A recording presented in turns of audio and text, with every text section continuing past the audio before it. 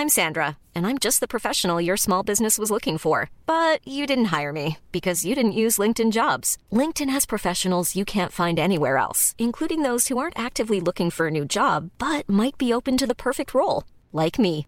In a given month, over 70% of LinkedIn users don't visit other leading job sites. So if you're not looking on LinkedIn, you'll miss out on great candidates, like Sandra. Start hiring professionals like a professional. Post your free job on linkedin.com/people today. Millions of people have lost weight with personalized plans from Noom. Like Evan, who can't stand salads and still lost 50 pounds. Salads generally for most people are the easy button, right? For me, that wasn't an option. I never really was a salad guy. That's just not who I am. But Noom worked for me. Get your personalized plan today at Noom.com. Real Noom user compensated to provide their story. In 4 weeks, the typical Noom user can expect to lose 1 to 2 pounds per week. Individual results may vary. Hjertelig velkommen til Kristoffer og Einar Lertser Nietzsche. Jeg da Kristoffer Schau, kan ingenting om filosofi. Du Einar Duenger-Bønn og har titel. Ja, men du må jo si hva du heter, eller altså hva du Ja, så jeg et menneskelig menneske. Alt for menneskelig. Du professor? Jeg professor I filosofi på Universitetet I Agder. Ja, og dette din idé. Hvorfor sitter vi her? Vi skal lese om Nietzsche. Jeg følte du og jeg fikk ganske god kjemi etter hvert, så da bestemte vi oss for det sammen. Ja. Det vil si jeg foreslo det, og du sa ja. Ja, altså lese alle bøkene, 14 bøkene, ta for oss altså I kronologisk rekkefølge, tar de for oss en og en, og begynner da med bok 1, Tragediens fødsel. Ja. Når var det du leste den første gang, husker du det? Ja, altså vi kan jo, ja, jeg husker jeg leste den her på videregående. Altså Nietzsche jo, for meg var Nietzsche liksom veien inn I filosofi, faktisk. Ja. Så han var min første sånn filosofhelt da, på videregående. Jeg tror han appellerer til en del unge menn som ute etter litt radikale ideer. Men leste du den? Ja, så jeg leste jo først en Zarathustra, slik talte Zarathustra, det den mest kjente som vi skal ta senere. Ja. Men så begynte jeg å lese mer. Jeg litt sånn som samler, så når jeg først leser en bok eller hører på en låt eller en skive, så kjøper jeg alt av samme artist. Og da begynte jeg å kjøpe bøkene, så leser jeg. Jeg husker jeg leste den her på videregående, faktisk. Skjønte ingenting. Nei, fordi jeg 50 liksom, og synes denne var røff. Ja, den litt røff. Jeg har lest den mange ganger nå, da. Nå har jeg lest den om igjen til I dag, selvfølgelig. Ja. Så jeg liker den kjempegodt. Men jeg skjønte ikke så mye første gangen. Men det litt sånn at du leser, og så catcher du noen strofer og noen punkter her og der. Ja. Og de setter seg. Og det kanskje nok da, til å bli interessert. Ja, jeg har da gått og brukt metoden som jeg aldri har brukt før I hele mitt liv, med å lage sånne små post-it-lapper og med overstrykingspenn på sider hvor jeg føler det noe. Og så må jeg si, ikke til mitt forsvar, men som en forklaring. Altså, jeg har jo ikke tatt noe X-fil eller noe sånt, så jeg leser jo dette som om jeg fant det I en brukt bokhandel, tok ut av bokhylla, dro på fjellet og leste dette. Altså bare, hva det? Altså uten egentlig å ha noe... Jeg måtte jo google for å se når Nietzsche levde. Det så langt jeg tok meg. Ja, nei, jeg synes det veldig sporty av deg, faktisk. Jeg tørte nesten ikke å spørre deg om du skulle være med på det. Og du sa, kom igjen, jeg har en idé, sa jeg. Men jeg vet ikke om jeg tør å spørre. Du bare, jo. Så jeg synes det var sporty av deg, så ja med en gang. Jeg tror du tenkte deg ikke om en gang. Ja, jeg sa ja litt fort, og så... Altså, den boka begynner jo med, eller den utgaven her da, begynner jo med noe som heter Forsøk på en selvkritikk, som da skrevet, det hans eget forord til boka, som skrevet 14 år etter han skrev den eller noe sånt nå. Det det? Ja. Noe sånt. Og han for det første så skriver han jo I tredje person, med en gang, I det forordet, som alltid litt rart. Han sier han om seg selv. Han veldig pussig der. Og så slenger han jo også da veldig mye dritt om sin egen bok. Altså, det du nå snart skal lese, kan jeg vel sitere noe der. Og det jeg gjorde da, etter å ha lest dette, så tenkte jeg, vet du hva? Jeg vil helst lese det så tørt som mulig. Altså, jeg vil lese det som Nietzsche skrev det. Så da valgte jeg å lese selve boka først, og forordet etterpå. Jeg vil liksom ikke ha noe hans sånn etterpåklokskap inn I det. Jeg vil vite hva som traff verden I 1872. Ja, så gjør det faktisk. Ja. Han skrev jo da... Om boka, altså, om den boka her. Den dårlig skrevet, omstendelig, pinlig, rasende og forvirret I sitt billedlige uttrykk, følsom, Forsøtet inntil det feminine, ujevn i tempoet, uten vilje til logisk renhet, meget overbevist, og følgelig hever den seg over det å bevise, mistroisk selv til det sømmelige ved det å bevise. Han hater den jo, eller det høres sånn ut da. Ja, men det veldig Nietzscheansk faktisk, fordi det vi skal se senere også at han veldig opptatt av dette, at vi skal hele tiden overgå oss selv. Ja. Og senere, han kan jo ikke komme tilbake 16 år senere og si dette det beste jeg har gjort. Nei, ikke sant? Det nedtur. Så det veldig som alle sånn... band også, du kan ikke, når du kommer med en ny skive, så må du påstå, i hvert fall selv om du vet i hjertet ditt at dette ikke det beste du har laget, så må du si det på en måte. Ja, men jeg tror han kanskje til og med mener det da. Ja. Men ja, det jo noe med det. Så, men ja, jeg synes det var veldig kult faktisk at du i det hele tatt har gjort det da. Du har kommet godt i gang også. Ja, nå jeg akkurat ferdig med bok. Jeg må jo lese det på forskudd her. Jeg har regnet på det. Jeg må lese 42 sider hver dag. Så går det. Og det som trøbbel for meg, som ikke har lest filosofi før, at du kan ikke lese det som en roman, og spesielt ikke han. For det så mye mat i hver setning, så du må lese, så må du bare... For det jo masse ord. Ok, hva det han? Men hva sier han da? Ok, det det han sier. Så må du lage sånne eksempler for deg selv. Ja. Mens du leser, så det tar jo 42 sider. Det ikke 42 minutter. Nei, det tar tid. Men ja. Og så det mye du hopper over, ikke sant? Og så leser du tar tak i noe hele tiden. Eller du hopper ikke over det, men du fokuserer ikke så mye på det da. Ja. Men jeg skal bare si en ting. Jeg synes jo, du har gjort en del sånne ekstremprosjekter før. Ja. Sitte i en bil, en uke og et vindu og sånn. Ja. Jeg tror det var første gang jeg så deg faktisk. Var når du satt i det butikkvinduet på Karl Johan. Ja, ikke sant? Ja, da gikk jeg forbi en gang. Da var jeg student. Ja. Og poenget at dette her jo et slags ekstremprosjekt for deg. Ja, her må du lese 42 sider hver dag av Nietzsche. Og som du sier, det tungt. Ja, og så blir det jo, du drar det jo med deg da, inn, fordi nå det jo det mest av i hodet mitt nå, og de neste 14 ukene, av alt som finnes av å få ting inn i hodet, Nietzsche. Det gleder mitt. Ja, men det jo mer av det. Det varmer mitt hjerte. Ja, men det jo ikke plass til mer. Jeg blir sliten, ikke sant? Så jeg må ta meg noen sånne pauser, og så... Kanskje gå ut en tur og sånn. Målet mitt at du skal forandres helt, at du skal knekke. Hva skal jeg bli? Du skal knekke til slutt. Du skal ligge og grine i fosterstilling og orker ikke mer. Men jeg har banna. Men her banna jeg mye. Det hadde vært gøy. Ja, skal vi snakke litt om det? Så hva ditt forhold til Nietzsche generelt? Før jeg begynte, eller nå? Nei, altså før du begynte har du... Før så det et referansepunkt. Ja. Altså det sånn... som jeg ikke har vært helt komfortabel med, for jeg har ikke helt skjønt det, fordi... Jeg har skjønt at det ligger noe litt sånn høyreekstreme folk har vært glad i å dra fram Nietzsche, men også litt sånn punkrockere som skal tøffe seg. Skjønner du med meg? De også skal liksom dytte inn litt sånn at de glad i Nietzsche-aktig. Turboneger drev jo mye med det i starten, ikke sant? De hadde jo låt som het Übermensch, og snakket vel, altså hadde vel en single her for et par år siden, som het et eller annet med Nietzsche. Og så blir det liksom sånn det noe folk skal tøffe seg med. Det synes jeg går igjen. Dandy Worlds var en låt som heter Nietzsche. Ja. Ja, nei, men det jo det noe i det. Vi skal se litt på det senere, da, at han ikke han vil ikke likt da, å bli tatt til at høyreekstreme tok han til seg, ville han ikke likt selv. Nei. Men det kan vi se på. Vi bør kanskje si litt hvem Nietzsche ikke alle som heter det, sikkert.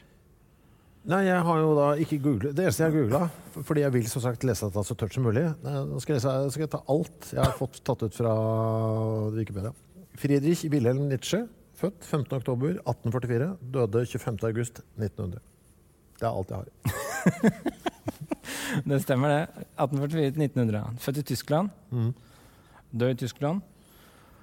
Men han var faktisk statsløs en periode. På den tiden så drev tyske grensen og flyttet seg veldig. Og så ble han tidlig professor. Han var sånn type midten av 20-åra. Han fikk et professorat på universitetet i Basel i Sveits.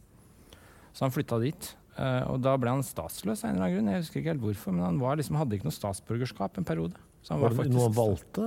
Nei, litt uklart, men han var faktisk statsløs. Så det interessant, som vi skal se. Men han ble professor veldig tidlig, sånn type 24-25 år.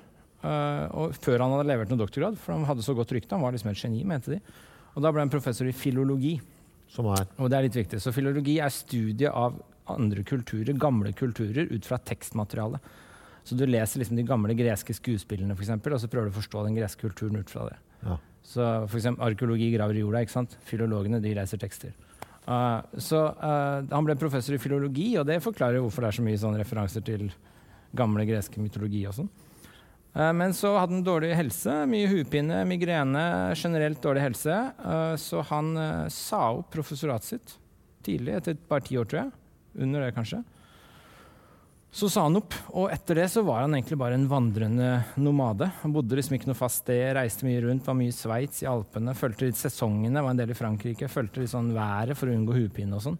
Hvordan overlever han da? Han skrev bøker, og så fikk han en pensjon fra universitetet når han sa opp. Så han levde litt på den pensjonen ganske lenge.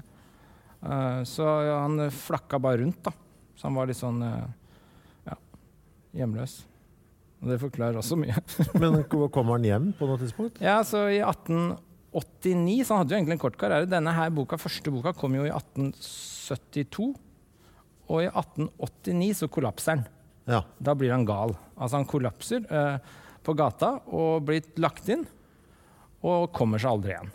Da ble han sinnssyk, liksom. Sånn ordentlig. Sånn der, han lagde dyrelyder og kledde av seg naken på gata, og han drakk sitt eget piss på et tidspunkt.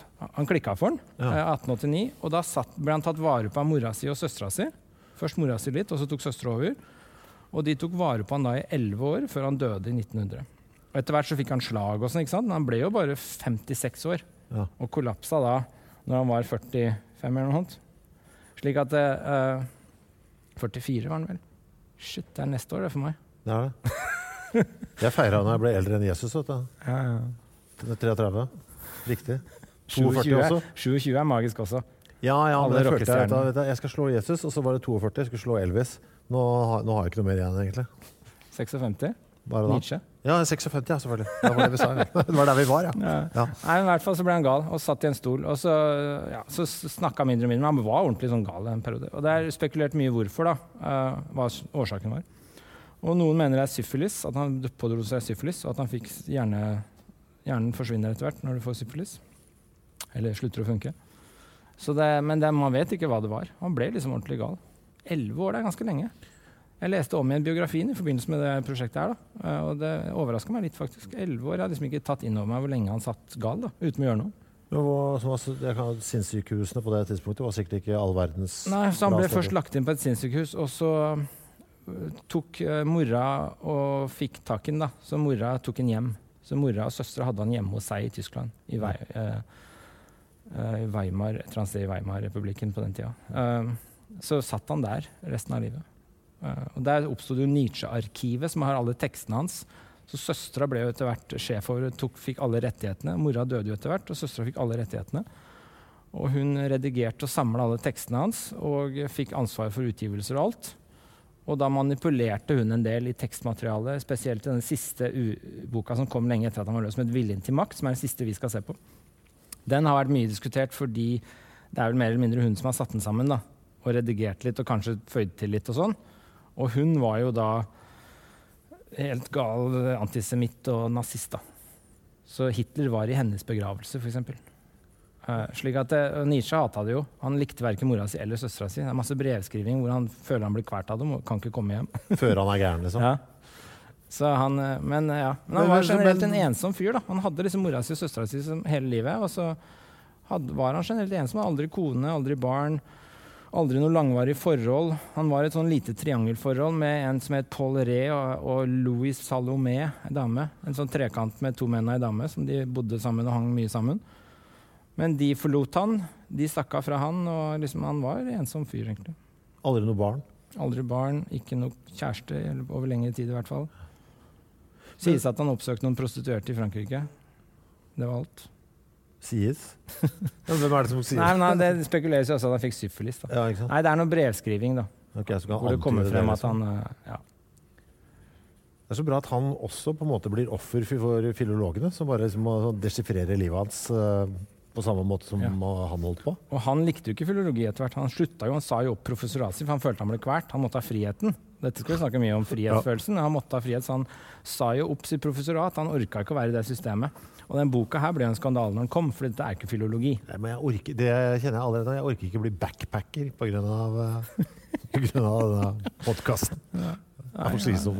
Skal se da at du Men, plutselig... men det synes jo jeg litt rart, siden han dør i 1900. Men det så sterkt koblet opp mot nazismen på en eller annen vis, da. Ja, altså søstra da, Det hun som har gjort alt, egentlig. Søstra levde jo mye lenger. Hun Ja. levde jo helt opp til, var det 40 eller noe sånt? Jeg husker ikke nøyaktig, men det kan du jo google. Det liksom helt opp til andre verdenskrig. Så Hitler tok jo over og var i hennes begravelse. Sånn at hun levde mye lenger. Så det liksom etter Nietzsches død at hele det der nazikoblingen kom. Når hun styrte alt. Så ja. Og hun jo fremstilt i litteraturen, i biografier og sånn, så hun fremstilt veldig dårlig da. Ja. Som skikkelig sånn kjip person, liksom. Hun dro til Sør-Amerika for å starte en sånn antisemittkoloni og sånn. Så hun fremstilt som veldig litt sånn ond, da. Så det var hennes skyld, det da. Men det kan vi se litt på senere, for Nietzsche det 2-3 ting han hater, og det ene nasjonalisme, og det andre sosialisme, og nazi jo nasjonalsosialisme. Ja. Så det jo ikke det han hater mer, egentlig, enn akkurat det. Kanskje Gud det han hater mer. Ja, for det går også igjen tidlig, altså. Og det det jeg også forbinder han selvfølgelig med. Og det Gud død. Ja. Det så dumt også, for man har et par sånne ting, sånne knagger man vet om skal komme. Så jeg driver hele tiden og sier, når kommer det? Når kommer det?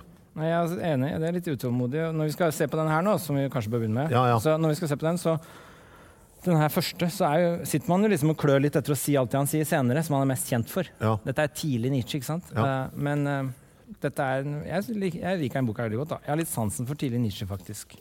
Tragediens fødsel. Jeg må si, det første jeg tenkte her, jeg tenkte masse. For en snobb, tenkte jeg jo veldig her.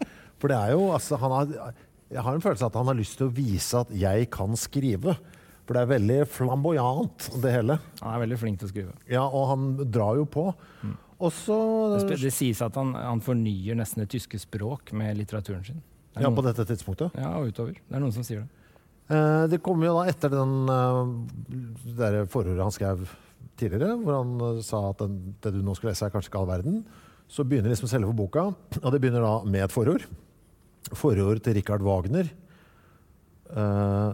Og da, dette ble på en måte det første jeg leste ordentlig da, av ham, og da var min umiddelbare tanke også, oi, det var voldsomt språk, og ikke minst, du gæren. Han hørtes ut som, altså, han jo fan da, av Richard Wagner. Ja. Jeg tenkte, vet du Stan fra den låta til Eminem. Du så gæren. Jeg må sitere her, ja. Han snakker jo da rett til Wagner. Jeg ser for meg det øyeblikket da de, min høyt ærede venn, vil motta dette skriftet. Jeg ser for meg hvordan de, kanskje etter en kveldsvandring i vintersnø, betrakter den befridde Prometheus på titelblad, hvordan de leser mitt navn og straks overbevist om at uansett hva som måtte stå i dette skriftet, forfatteren har noe alvorlig og inntrengende å si, like så at han i alle sine tanker står i forbindelse med dem, som med en lys, levende, nærværende person, og at han bare kunne skrive ned noe som var på høyde med dette nærværet. Fy faen, det gal. Det en gal hyllest. Ja, men han har jo selvtillit. Det ballsy. Dette vanlig, eller? Altså, holdt folk på sånn på den tida der? Ja, men han har veldig høy selvtillit. Han senere også. Han har veldig tro på seg selv, da. Ja. Han sier jo i senere bøker, så sier han at boka hans jo den største gave menneskeheten har fått. Ja. Ja, litt senere. Så at han har tro på seg selv, da. Men jeg strekte under en annen setning i den introen. Helt på slutten så sier han, jeg overbevist om kunsten som dette livets høyeste oppgave og egentlige metafysiske virksomhet. Det på samme side? Ja. Nei, sist slutten av forordet til Wagner. Ja. Så han overbevist at kunsten livets høyeste oppgave og egentlig metafysiske virksomhet. Og det på en måte hele poenget med boka. Sånn som du leser den? Ja. Fordi det begynner, hvis vi kan komme tilbake til det, fordi det begynner med veldig mye gresk mytologi. Jeg tar utgangspunkt i det, og da det Apollon og Dionysos som liksom tar utgangspunkt i de to greske gudene der. Jeg vet ikke om jeg leser det riktig, men for meg så ble det sånn at Apollon står liksom for det litt sånn streite og dølle på en eller annen måte, mens Dionysos, som liksom festguden, det her det gjelder, det her det foregår. Ja, jeg helt enig. Jeg hadde tenkt å spørre deg om det. Hvilke du identifiserer deg mest med? Dionysus eller Apollon? Identifisert til Dionysos, nå Apollon. Det ganske interessant, fordi altså, han setter opp disse to gudene, ikke sant? Fra gresk mytologi, som et bilde på egentlig en splitt eller to drifter, to sider av menneskeheten og virkeligheten egentlig, som kjemper mot hverandre hele tiden. Og det Dionysus på den siden, som festen og rusen og det å bare gi seg hen til driftene, egentlig. Og Dionysus var jo vinens gud, blant annet. Så det liksom rusen og festen. Men vi kan jo se hva det betyr. Jeg tror ikke han mener liksom den norske flatfylla med rusen. Altså han mener nok noe mer sånn ekstatisk, sånn høyverdig rus. Vi kan se på det. Men Dionysus, som rusens gud, og så det Apollon, som den representasjonelle, den struktur, den som på en måte rasjonell og logisk. Ja. Så på en måte så jo Dionysus på en måte det vi ofte forbinder med kunsten, og så liksom Apollon det vi forbinder med vitenskapen, ikke sant? Og så ser han disse to driftene som en sånn, alt en kamp mellom de to, da. Og det jeg tror han gjør, altså det som boka egentlig gjør, da, bare for å si det, sånn at alle liksom får oversikt, det jo at han bruker disse to til å gi en diagnose på sin samtid, og hva som har gått galt. Så han bruker disse to driftene til å illustrere en sånn splitt i virkeligheten, og gi en kulturell diagnose på sin tid, og prøver å identifisere hvor i historien det gikk galt, når det kulturelle forfallet startet. Og det veldig kult akkurat når han pinpointer det, da. Men, så det det han gjør med boka, egentlig. Og da setter han opp disse to, og så sier han da egentlig at forfallet starter når Apollon fikk overhånd. Med andre ord, når vitenskapen tok over. Da starter forfallet. Så det en ganske sånn kul fortelling han gir. Han gir en fortelling og en diagnose på verden, samtidig som han gjør det på sin samtid. Og så bruker han da disse greske mytologibildene til å identifisere disse driftene som kjemper, og hvorfor og når den ene tok over for den andre. For det vi trenger en balanse. Han også veldig opptatt av drømmer. Ja, det Apollon. Ja, han anser det for å være Apollon, ja. Så drømmene det som representerer noe, ikke sant? Det står for noe. Og du drømmer deg om at ting skal være sånn og sånn. Det en representasjon, og det Apollon. Og så livet og den våkne tilstand hvor du bare lever, det liksom Dionysus. Ja, for jeg tok det ikke helt jeg tok at liksom at jeg fikk liksom for meg at Dionysus også var en del av det drømmebusinessen, ja, for han så glad i det. Ja, nei, det ikke det egentlig, sånn jeg leste det i hvert fall. For det bare en annen måte å si det på. Altså, Dionysus liksom den våkne tilstanden, og Apollon den drømmende. Og så sier han at Apollon har tatt over, så drømmene har tatt over, så vi ikke i kontakt med virkeligheten lenger. Og så det Dionysus vi må tilbake til og finne frem igjen og styrke. Og dette interessant, for det han sier her nå... Være til stede i nuet, liksom? Ja, egentlig. Og det han sier her nå, det startpunktet for alt han gjør senere. Så han disser boka si i forordet, som du sier, men han går aldri egentlig vekk fra denne ideen om at det dionysiske det som vi egentlig bør fokusere mer på. Det å fremme livet og leve ut liksom det ekstatiske, som det han opptatt av i den boka. Da. Ja, men jeg har en bra formulering om rus her, som jeg synes egentlig sier hvor mye om at han må jo ha vært glad i å drikke litt selv. Det finnes mennesker som av mangel på erfaring eller av sløvsinn, dette da folk som ikke fester. Det finnes mennesker som av mangel på erfaring eller sløvsinn vender seg bort fra slike begivenheter, akkurat slik de gjør det fra folkesykdommer. Spottende om beklagelse i opplevelsen av sin egen sunnhet. Disse stakkars menneskene aner riktignok ikke hvor likblek og spøkelsesaktig nettopp denne sunnhet tar seg ut når de dionysiske svermeres glødende liv bruser forbi dem. Altså, han må liksom banke inn nå. Jeg skal ha på noen adjektiver, bare for at du skjønner hva du går glipp av på en måte. Ja, så understreket akkurat den der. For det jo, hvis du bare tenker på sånn det da, så det jo de som liksom har festet litt, de jo mye mer levende og interessante. Ja. De som ikke har opplevd noen ting, liksom, som bare har sittet og lest seg til noe, de ikke så interessante. Slik at han jo inne på noe helt sånn dypt her, tror jeg da, og denne splitten da. Men, Men jeg synes jo det der drømmegreiene var litt interessant. Det noen linjer som jeg likte litt her. Drømmeverdenens vakre skinn. Etter hvert menneske fullbefaren kunstner ved skapelsen av slike verdener. Altså at vi aldri, vi noe vi får ikke stoppa oss fra å være kreative uansett. Det ligger der som en sånn derre det gjør det bare, alle gjør det. Altså, du får ikke, du kan prøve å ikke være kreativ og skape bilder, det forekommer ikke, for du vil gjøre det uansett i drømme. Og så hadde han også en som jeg synes var fin her, for fra disse bildene tyder han livet, ved hjelp av disse observasjonene øver han seg på livet. Så han ser det jo som en sånn viktig ting da, også. Så begge deler er viktige, tror jeg. Altså, han må ha en balanse. Og det som han klager på er at balansen har tiltatt i favør av Apollon. Vi har blitt så rasjonelle og representerer alt, og vi tror vi liksom har funnet sannheten, og at den bare er logisk, og vi kan tenke oss frem til alt. Og så er Dionysus blitt undertrykt. Og da får du ubalanse. Og det mener han er ikke, altså, han mener det faktisk er moralsk galt, da, som vi skal se i senere bøker. Er det fordi vitenskapene kommer som en kule da, på den tiden, altså rundt 1870, så skjer det mye gøy på vitenskap? Ja, men han identifiserer mye tidligere, vet du, så det er liksom punktet når det går gærent. Da. Så tragediens fødsel, hvis du tenker på navnet, så hva mener han med navnet på boka? Ingen idé. Det er ganske interessant. Altså ikke at du har ingen idé om det, men hva han mener med navnet.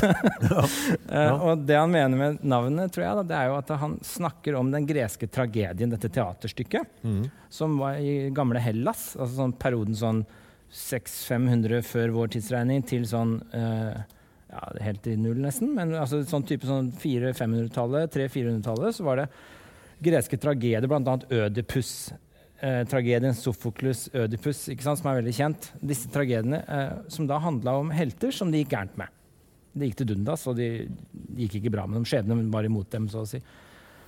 Og det var for han en høydare i kunst. Altså det kan vi se på snart, men det var høydepunktet for disse greske tragediene. Og det han er opptatt av er, når ble den født? Den tragediesarten, den kunstformen. Men samtidig, så det er han opptatt av, derfor heter han tragediens fødsel, men samtidig så spiller jo det her på at, som han forklarer, når det kulturelle forfallet startet. Og det er jo fødselen på en tragisk tilværelse for oss, at det har gått til helvete. Slik at det er dobbeltspill, tror jeg, på den titelen da. Og det som er veldig gøy fra mitt ståsted, da, som filosof og som underviser ofte på universitetet, og til og med X-Fil, så underviser vi at Sokrates, det var da det begynte. Da begynte liksom den menneskelige oppvåkningen. Da fremstod liksom, da gikk man fra det man kalte mytos til logos. Man gikk fra å forklare verden i myter til å forklare den med rasjonalitet. Og man begynte å tenke logisk, argumentere og sånn. Og med Sokrates.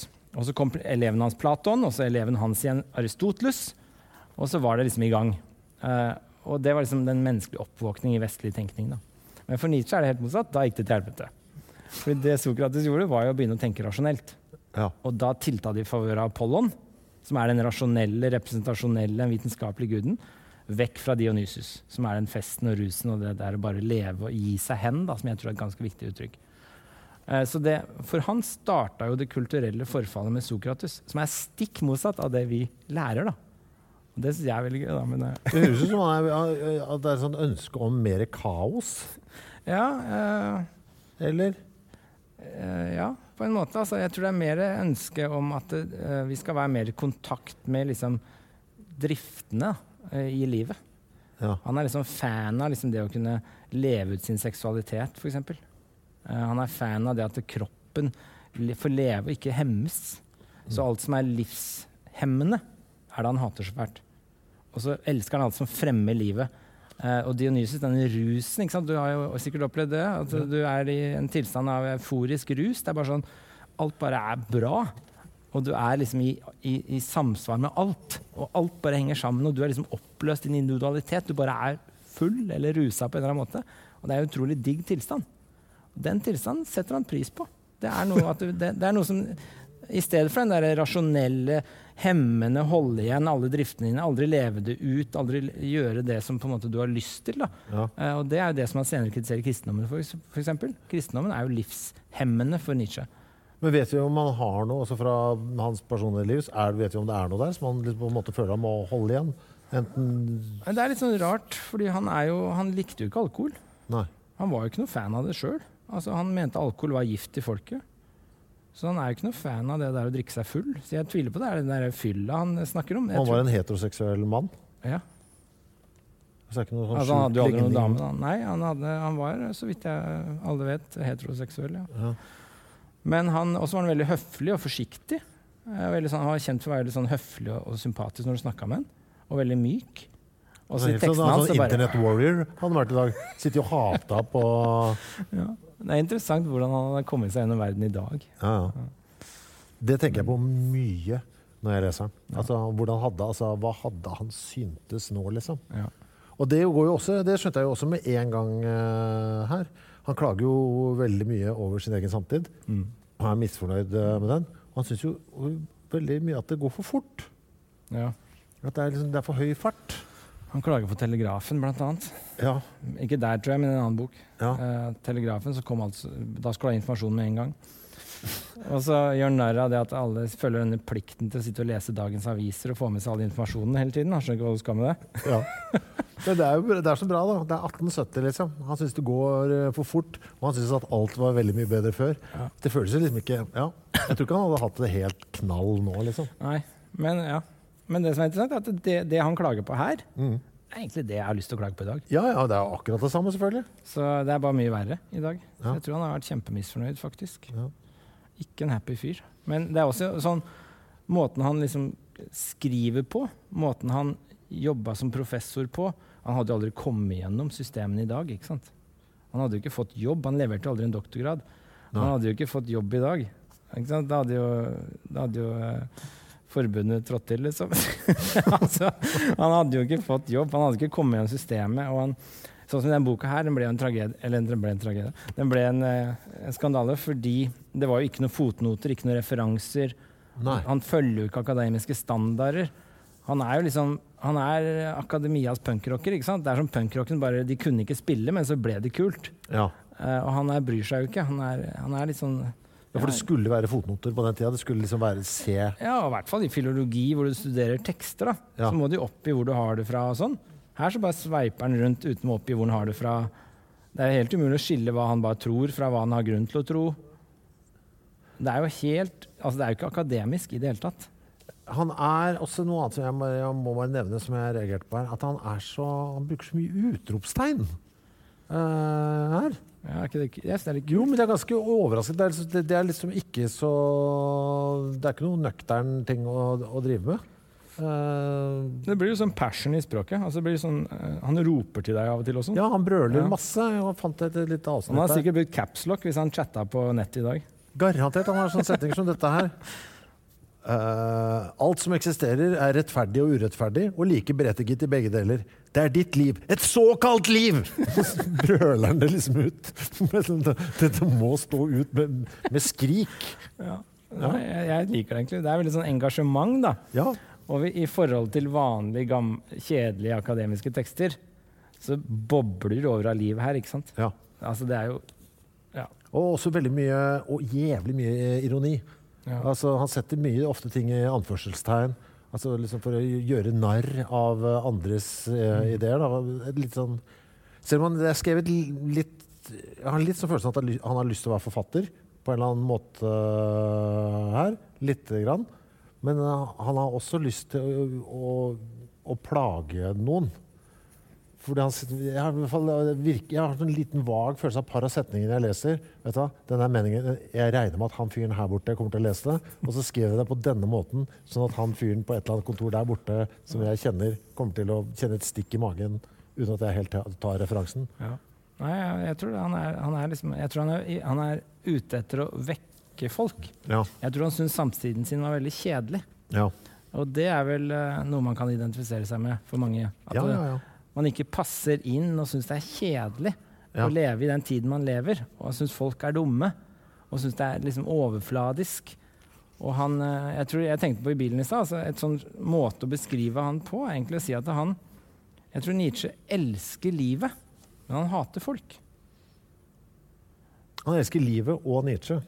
Ja, han er glad i seg selv, men jeg tror ikke han liker folk. Nei, ikke sant? Så det er det som er greia. Han klager på folket hele tiden, og det gjør han i alle bøkene sine fremover.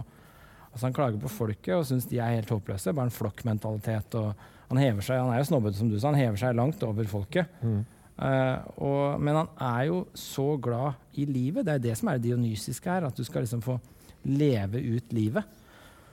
Så sånn sett så det litt sånn interessant sånn, motsigelse I alt han gjør egentlig. Han klager på mennesker hele tiden, og folket, men samtidig så elsker han livet som fenomen. Og naturen. Og naturen også, men alt som lever egentlig. Så du snakket om Wagner, var liksom en av de, han var jo personlig venn med Wagner. Så det forordet jo til en personlig venn. Han var jo hjemme hos de, han gjorde julehandel for Wagner på et tidspunkt, han gikk og handlet gaver for han. Så at han kunne få fri og gjøre Han var litt sånn tjeneren hans et lite øyeblikk. Ja. Så han var veldig sånn Wagner-venn, og de jo en generasjon forskjellig da, så Nietzsche var jo yngre. Wagner jo liksom, kunne vært faren hans, liksom. Det bryter han jo med etter hvert da. Bok 2-3, så begynner han å bryte med Wagner, da liker han ikke Wagner lenger, og bryter helt. Så jeg tror liksom at det det der at han misfornøyd med alle. Til og med liksom, hans beste venn Wagner på et tidspunkt misliker han etter hvert. Så alt når han kommer I kontakt med folk, så liker han ikke etter hvert. Men livet som fenomen, det elsker han. Og det synes jeg veldig interessant da. At liksom, han elsker dette fenomenet, han synes bare ikke det sånn det burde være. Så den kontrasten synes jeg veldig gøy da. Og dette går litt tilbake til den andre store helten som vi må nevne egentlig, og det Schopenhauer. Ja. Arthur Schopenhauer, som en filosof som levde litt før Nietzsche. Han døde vel I 1860, så han var liksom en generasjon før Nietzsche da. Tysk filosof. Og han hadde denne ideen om at verden bestod av to ting. Det var vilje, en blind vilje som bare drev ting fremover, og så var det representasjon. Og alt egentlig bare en representasjon av den viljen. Så den koppen her, og du, bare forskjellige representasjoner av den underliggende viljen som driver alt. Og den viljen, den blind. Men livskraft, liksom? Ja, det en slags livskraft som driver alt, og den helt blind, den har ikke noe plan, ikke noe ønske, han var ateist, Schopenhauer som Nietzsche, de trodde ikke på Gud, noen av de. Så det var en helt sånn blind livskraft som bare drev ting fremover, og alt bare en manifestasjon da, av den viljen. En kulepenn, en kopp, du, katter, bikkjer, alt bare en manifestasjon av den samme underliggende viljen. Også naturen? Også naturen, alt. Og dette var et bilde som den boka her hviler på. Altså hvis du tenker etter, så jo Dionysus jo den viljen, at den får bare løpe sin gang. Mens Apollon jo representasjonen og det logiske, og det å liksom lage en teori som skal passe, planlegge, det liksom de manifestasjonene som du skal få orden på de. Og det liksom den underliggende likheten her som han bygger på da. Og Schopenhauer også I sånn bok 2-3, så begynner han å bryte med han nå. Ja. Så han bryter med alle de heltene sine som var Schopenhauer og Wagner. Og det veldig sånn Nietzscheansk da. Overkomme det du var, liksom. Hele tiden gjøre noe nytt og spennende, og liksom ikke henge deg opp. Så han var ikke noen som på en måte, du kunne ikke dikke med den, liksom. Det så bra, fordi han siterer jo Schopenhauer flere steder. Jeg fant et sted hvor han siterte ham, samtidig som han klarte å skryte av seg selv. Jeg synes det så frekt på et eller annet. Det så jævlig frekt. Altså, settingen kanskje ikke så spennende, men jeg bare får med deg liksom budskapet her. Schopenhauer, som ikke la skjul på den vanskeligheten som lyrikeren skaper for den filosofiske kunstbetraktningen, mener å ha funnet en utvei. Jeg kan ikke slutte meg til den, mens han hadde en enestående mulighet I sin dypsindige musikkens metafysikk til å rydde vanskeligheten av veien. Nå det jeg som har løst vanskeligheten, alt I hans ånd og til hans ære. Jeg skulle ønske man kunne skrive sånn fortsatt. Ja, men altså, her har vi, altså han her stor fan av, han mener altså, enig I nesten alt han sier, men jeg skal bare oppgradere det litt grann. Han hadde jo også en annen senere bok, skal ikke røpe for alt, snakke om de senere bøkene hele tiden, men hvor han kom med et bibelsitat, og han skriver Lukas bla bla bla bla bla, parentes, forbedret. Som han bare oppjusterer til liksom det rette nivået. Ja, han mener jo å fikse Schopenhauer da. Schopenhauer mente, For det som Schopenhauer mente var jo at denne viljen, musikkfilosofien til Schopenhauer, var jo at musikken var det eneste som kunne uttrykke viljen direkte. Så musikken, når du spiller, og for disse karene her så var jo det klassisk musikk da, men når du spiller musikk, så klarer du på det beste, musikken på sitt beste, klarer å uttrykke livsviljen. Denne viljen som ligger under alt, mente Schopenhauer. Og det var den eneste forløsningen vi hadde fra livets plager. For Schopenhauer var en såkalt pessimist. Han mente at livet var ikke bare meningsløst, men det var bare lidelse. Så viljen liksom drifter til å ha lyst på noe, og når du har lyst på noe, så det noe du mangler, og da har du lidelse, for Schopenhauer. Ja. Og derfor så mente han at egentlig så var det bedre om vi hadde vært døde hele gjengen. For det hadde ikke vært noen lidelse. Det Schopenhauers idé. Men i musikken så kan du forløses, og da kan du på en måte bare flyte med livsviljen når musikken uttrykker den. Og når du klarer å gi deg hen til den musikken, så opphever på en måte smertene og sånn, og da opphever du din individualitet, og du bare blir en del av livsviljen gjennom musikken. Det veldig sånn, litt sånn buddhistisk nirvana, hvor du liksom opphever deg og har ingen lyster, ønsker, behov lenger. Du bare flyter med alt som Det var litt sånn Schopenhauer tenkte om musikk. Og Nietzsche mener jo å ha fiksa det, fordi Schopenhauer mente liksom at viljen var blind, og det skjedde ingenting, det var ikke noe plan. Og det eneste håpet vi hadde var egentlig bare å gi oss hen til litt musikk, og da få noen øyeblikk med frihet og fritak fra smerten. Mens Nietzsche sa at det finnes en mellomting. Det er ikke sånn at enten så Gud viljen til alt, som Schopenhauer hadde forkastet, eller så det bare ingenting, retning, ellers han helt blind. Nietzsche mente at det var noe imellom. Og det hele prosjektet hans egentlig. Det å finne den livsviljen imellom det at Gud driver det, som han ikke trodde på, og det pessimistiske Schopenhauerske om at det ikke noen ting å ta vare på og verdt å gjøre i det hele tatt, på den andre siden. Så for Nietzsche det litt den der midten, og det det dionysiske, som han har igjen i hele karrieren sin egentlig. Det der altså gi seg hen til musikken og oppleve den der, ikke bare musikken, men å gi seg hen til livet da, og driftene, og oppleve det der å fremme livet generelt, og gjøre det som på en måte fremmer driftene, fremmer det levende da, fremfor det døde representative Apollon, så skal du fremme det levende rusens Dionysus. Ja, for det var jo noe som jeg faktisk ble overrasket over her, for når jeg forteller alle at de skal lese alt av Nietzsche, så det liksom, stakkars deg, det hørtes veldig deprimerende ut. Og så jeg synes ikke han deprimerende. Han blid liksom, for det første så det masse kraft i ham, for han så hissig til tider, så men han veldig begeistret for ting også. Og nettopp det du sa da, musikk, det synes jeg går igjen her. Ja. Altså det jo en sånn, jeg veldig enig med ham i musikk, og så lo jeg litt, for jeg slår meg, hvis vi kaller deg for forfatter, da, for du har jo skrevet noen bøker du også, og hvis du kaller da strekket, tøyesikker, kaller meg for musiker, jeg tror han hadde likt meg bedre enn deg. Ja, det tror jeg faktisk. Bare på grunn av det. Ja. Altså bare bakgrunn av virke. Det virker som han setter det musikk øverst han gjør det her. I kunsthierarkiet. Han gjør det her sånn. Og det Schopenhauersk at han setter musikken øverst. For dem var musikk den grunnleggende beste kunstarten. Ja. For det mener jo også at liksom, du kan ikke... Altså de må begynne med musikk, og så må ordene komme etterpå. Det noe veldig oppsatt. Så jeg veldig glad i billedkunst, malerkunsten og tegnekunsten, men jeg mener ikke underlagt musikken. For det jo på Apollon. Billedkunsten jo Apollon, du representerer noe. Mens musikken jo ikke representativ i den forstand. Du representerer ikke noe med musikken, du bare gjør det. Du bare det. Så for musikken for Nietzsche liksom, du danser og bare lever inn i musikken. Mens bildet sånn, du representerer en drøm. Ja. Og det var jo Apollon. Så for Nietzsche det som Dionysus-musikken. Så det helt rett, han setter musikken som høyeste kunstart. Så han ville nok likt deg bedre enn meg, faktisk.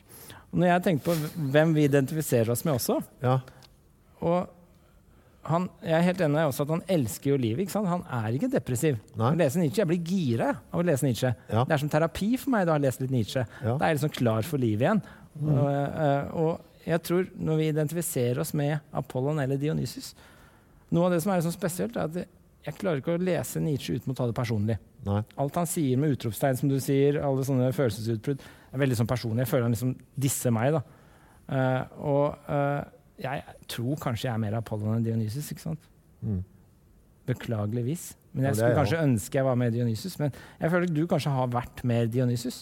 Ja, det vil jeg, altså, men det var jo på festsiden. Ikke liksom rockelivet full av fest og moro? Jo, men i hvert fall nå da, i corona-times, for jeg kjenner meg jo gjedelig, altså, det jo det rare med å spille musikk live, i hvert fall for min del, så det jo en sånn tilstand av, du bare der, som jeg ikke får noe annet sted nesten.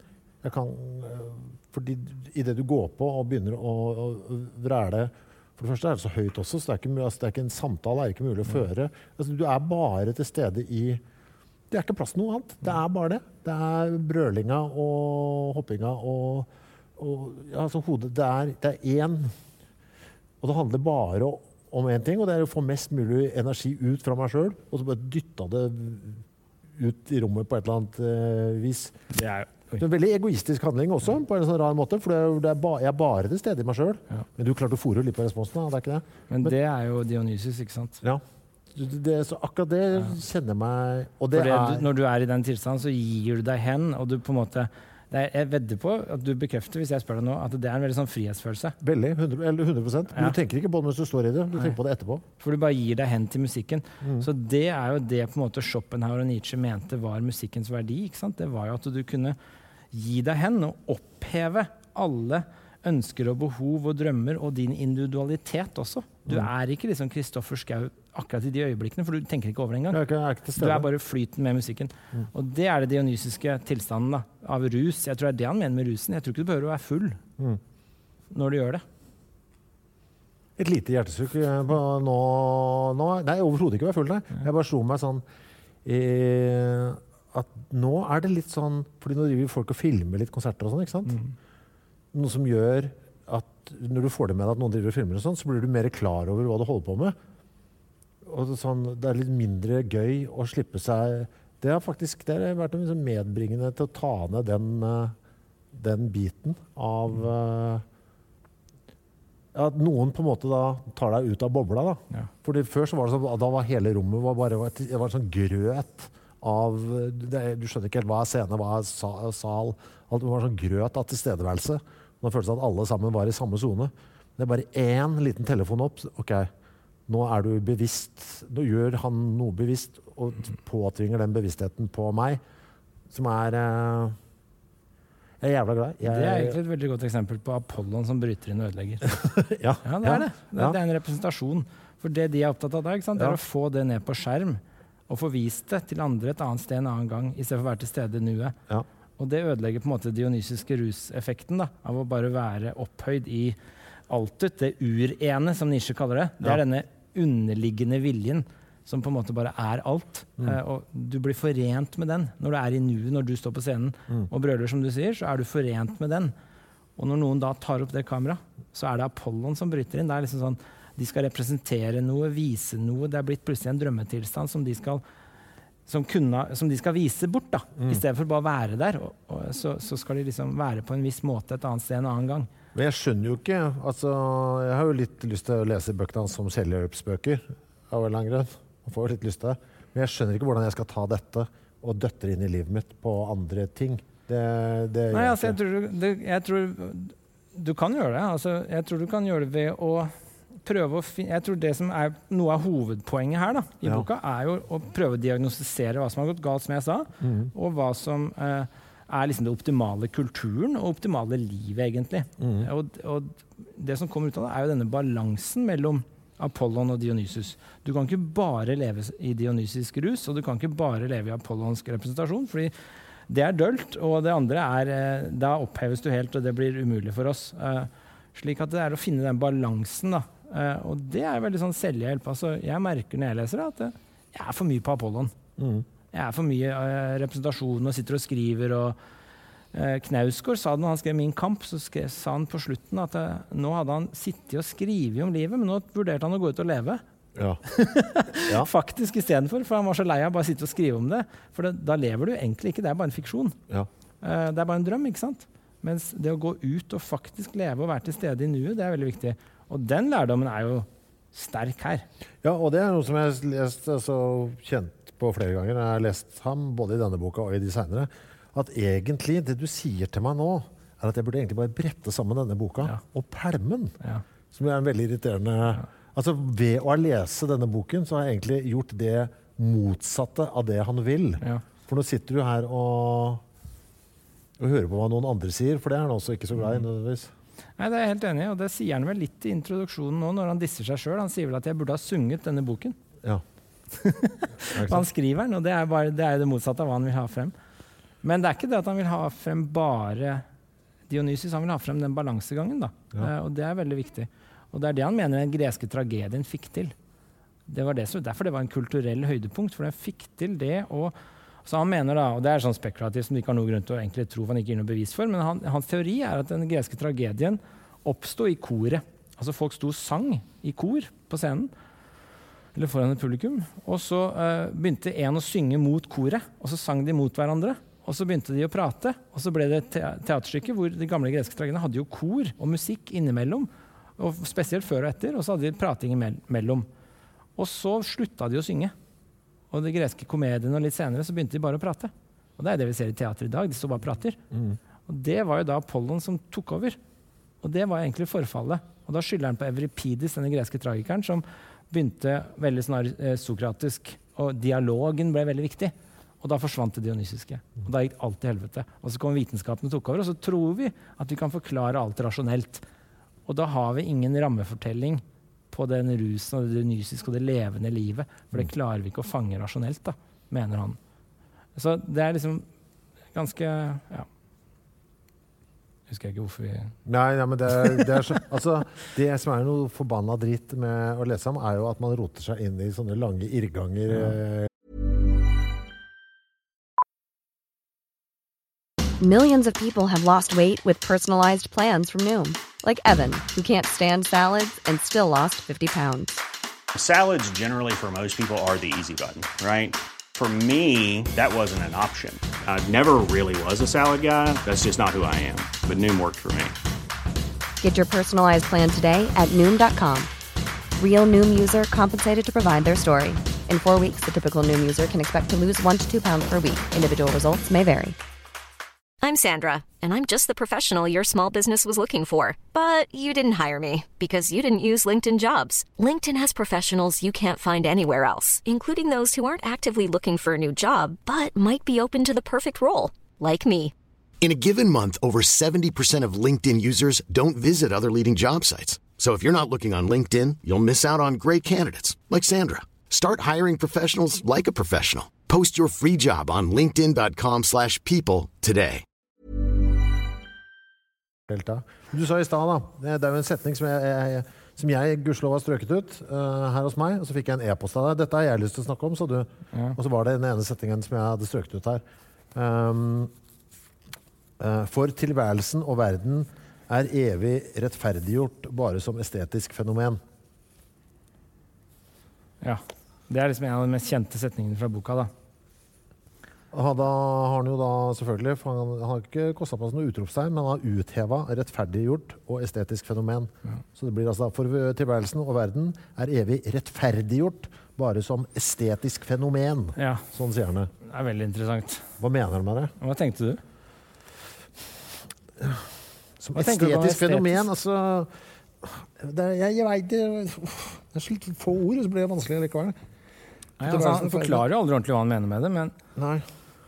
Han har en liten oppfølging her. Er det noe i det her som jeg følte hang sammen med det, som kommer mange sider senere? Kommer 10 sider senere. I denne høyeste faren for viljen nærmer kunsten seg som den reddende legekyndige tryllemaker. Den alene klarer å vri de kvalmende tankene om det fryktelige eller absurde i tilværelsen om til forestillinger man kan leve med. Altså, er det noe i det at vi trenger det, altså, vi overlever ikke uten, liksom? Ja, han sier jo aldri hva han mener med det, men altså, hvis du tenker på ordet da, estetisk, det handler jo om liksom denne, altså estetikk handler jo om dette sansebehaget ved å spesielt se noe vakkert.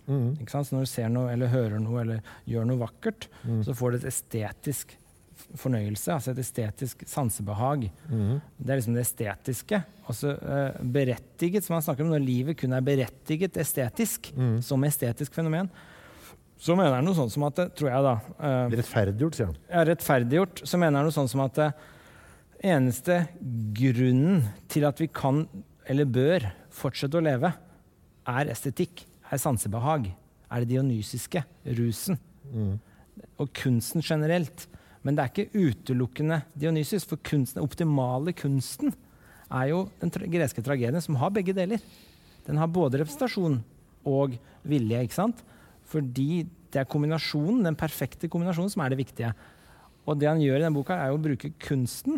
Han sier det et eller annet sted, han prøver å se på vitenskapen gjennom kunstens optikk, altså gjennom kunstens øye. Så det han gjør er å ta kunstbegrep, som han aldri forklarer ingen begrepene sine, men han tar kunstbegrepet, og så diagnostiserer han livet og verden og samtiden ut ifra de dionysiske og apolloske driftene som kjemper mot hverandre. Og så identifiserer han den kunsten som har den perfekte balansen, og så sier han at det er den egentlig som er det optimale. Og livet, eksistensen vår, da, den kan bare rettferdiggjøres gjennom det, gjennom kunsten. Det er det eneste som kan gi oss en grunn til at dette skal skje. Og det tror jeg henger sammen med at han mener jo, for eksempel, han tror ikke på Gud. Som Schopenhauer så Gud der borte. Så Gud kan ikke rettferdiggjøre, men det ingen plan bak. Det ikke noe som egentlig skyldes noe som helst, at vi skal gjøre noe som helst. Men han jo, som du var inne på tidligere, løsningen til Schopenhauer som han har forbedret, jo ikke at viljen blind og livet meningsløst.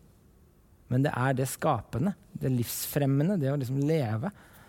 Og det kunstnerisk da. Så det kunstneriske i verden det eneste som kan rettferdiggjøre at vi lever. Fordi moralen for eksempel, det Apollon. Det representasjon, og det teorier om hva vi skal og bør gjøre og sånn. Mens kunsten den amoralsk, den fri for moral. Den bare å gi seg hen til drifter og gjøre det. Den hevet over moral, egentlig. Så han setter estetikk og kunst som det grunnleggende grunnene for at vi skal i det hele tatt gidde å leve. Så i den boka så meningen om livet egentlig den optimale kunsten. Og han sier et sted, jeg lurer på om det en annen bok, så sier han et sted at vi alle kunstnere, liksom, at livene våre kunstverkene våre. Vi skal leve som kunstnere. Men han sier jo også at vi alle det bare fordi vi drømmer, som jeg velger å lese i hvert fall. Ja. Tidligere, så vi har det i oss, liksom. Ja.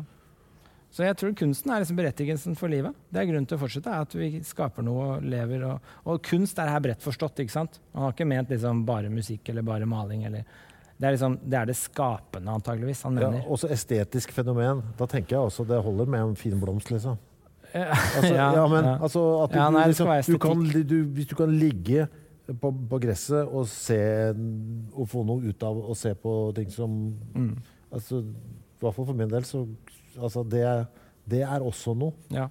Og det gir en grunn, liksom. Du ligger på gresset, fint vær, du ser en blomst og det kommer en katt og du stryker katta, og det liksom bare estetisk vakker tilstand du i, så gir det en grunn til å ligge der litt til. Ikke sant? Det ikke noen grunn til å dø da. Nei. Da venter du til den katta har gått og været begynner å regne. Og det gir en grunn. Jeg tror det noe av det han mener. Da. Men det ikke bare rusen, for det blir litt sånn meningsløst også. Bare flatfylla hele tida. Ja. Så han støtter ikke opp under det, men han støtter opp under liksom den ekstatiske tilværelsen, da, hvor vi liksom bare, litt sånn som når du på scenen og bare står og liksom brøller, da den tilværelsen gjør at det berettiger faktisk vår eksistens. Da. Det tror jeg tror det noe i det, selvfølgelig. Det å omgi seg med vakre ting, det jo veldig behagelig. Ja. Ikke sant? Det noe jeg tenker på etter å lese en bok her. Liksom jeg har lyst til at ting skal være vakkert rundt meg. Jeg har ikke lyst til å bo i sånne stygge fuglekassearkitekt, moderne arkitekttegna hus. Liksom. Altså, jeg har lyst til at det skal være vakkert. Og det noe jeg får ut av Nietzsche. Ja, for jeg tenkte når jeg leste den der, altså, verden evig rettferdiggjort, bare som et fenomen. Altså, man trenger noe. Da så jeg for meg liksom sånn, av en eller annen grunn fikk jeg sånn bilde av gamle folk har alltid de råeste hagene. Ikke sant? Det bygget, det blomsterbed, og sånn, ja, altså, den puslinga der, som jeg nå anser som jævla masete, men som jeg ser også, men jeg kjenner jo nå at jeg nærmer meg der, ikke sant? Jeg begynner å få litt mer og mer hagedraget. Ja. Altså, det kommer krypende her. Sånn, ja, for det også, nå det i ferd med å holde, for det mye annet som slitsomt å lage, vet du? Men også, kan se litt nøye på den planten her. Og da det jo det jeg driver med. Se så fint det bladet her var, liksom. Og gamle folk mye flinkere til å være til stede i de lille. Ja. Veldig ofte da. De liksom lager den veldig gode vaffelen og den fine hagen, liksom. Ja. Og så det helt topp. Ja, fordi på det tidspunkt så det, når du hønnegammal, så kan du tenke deg at det kanskje ikke så mye drive, men det det jo det.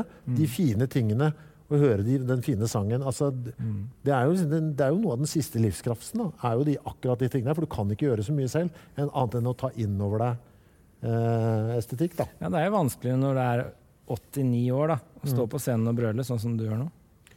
Ja. Eller tviler du på det? Nei, jeg synes så Leonard Cohen der. Altså, ja, han satt på knærne. Satt på knærne der, tenkte jeg, yes, hvis han skal klare det, liksom. Litt roligere musikk, da. Litt roligere musikk. Ja, men det går ned på knæra i den alderen, hardt uansett, det tenkte jeg. Ja, nei, det et godt poeng. Altså, jeg tror det handler liksom om at man skal... Jeg får det litt ut av det her også, da. At det handler litt om bare å se det vakre og gjøre det vakre, da. Men han bruker overraskende nok ikke vakkert så veldig mye, hvis du tenker over det. Nei. Han bruker ikke det skjønne og det vakre så mye. Han snakker bare om kunst og stor kunst. Ja.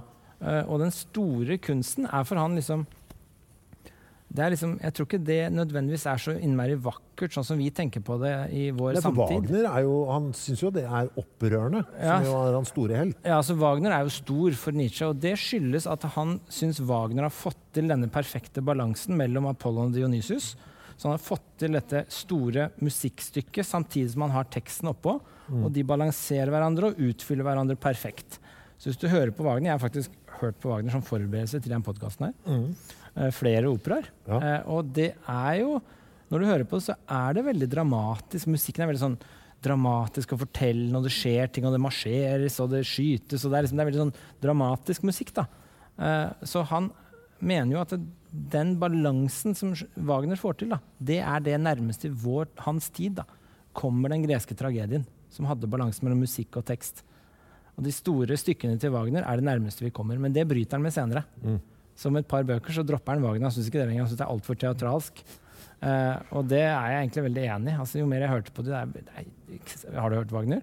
Bare det som alle har hørt. Ja, du driver jo liksom en sånn podcast om klassisk musikk, gjør du ikke? Jo, men det ingen som har ønsket seg Wagner. Nei, ikke sant? Jeg tror det en grunn til det, fordi Wagner utrolig slitsomt. Det så, du blir helt sånn kvært. Jeg satt på vei til Stavanger og hørte hele operaen. Bare sånn ut hele, flere operaer. Ja.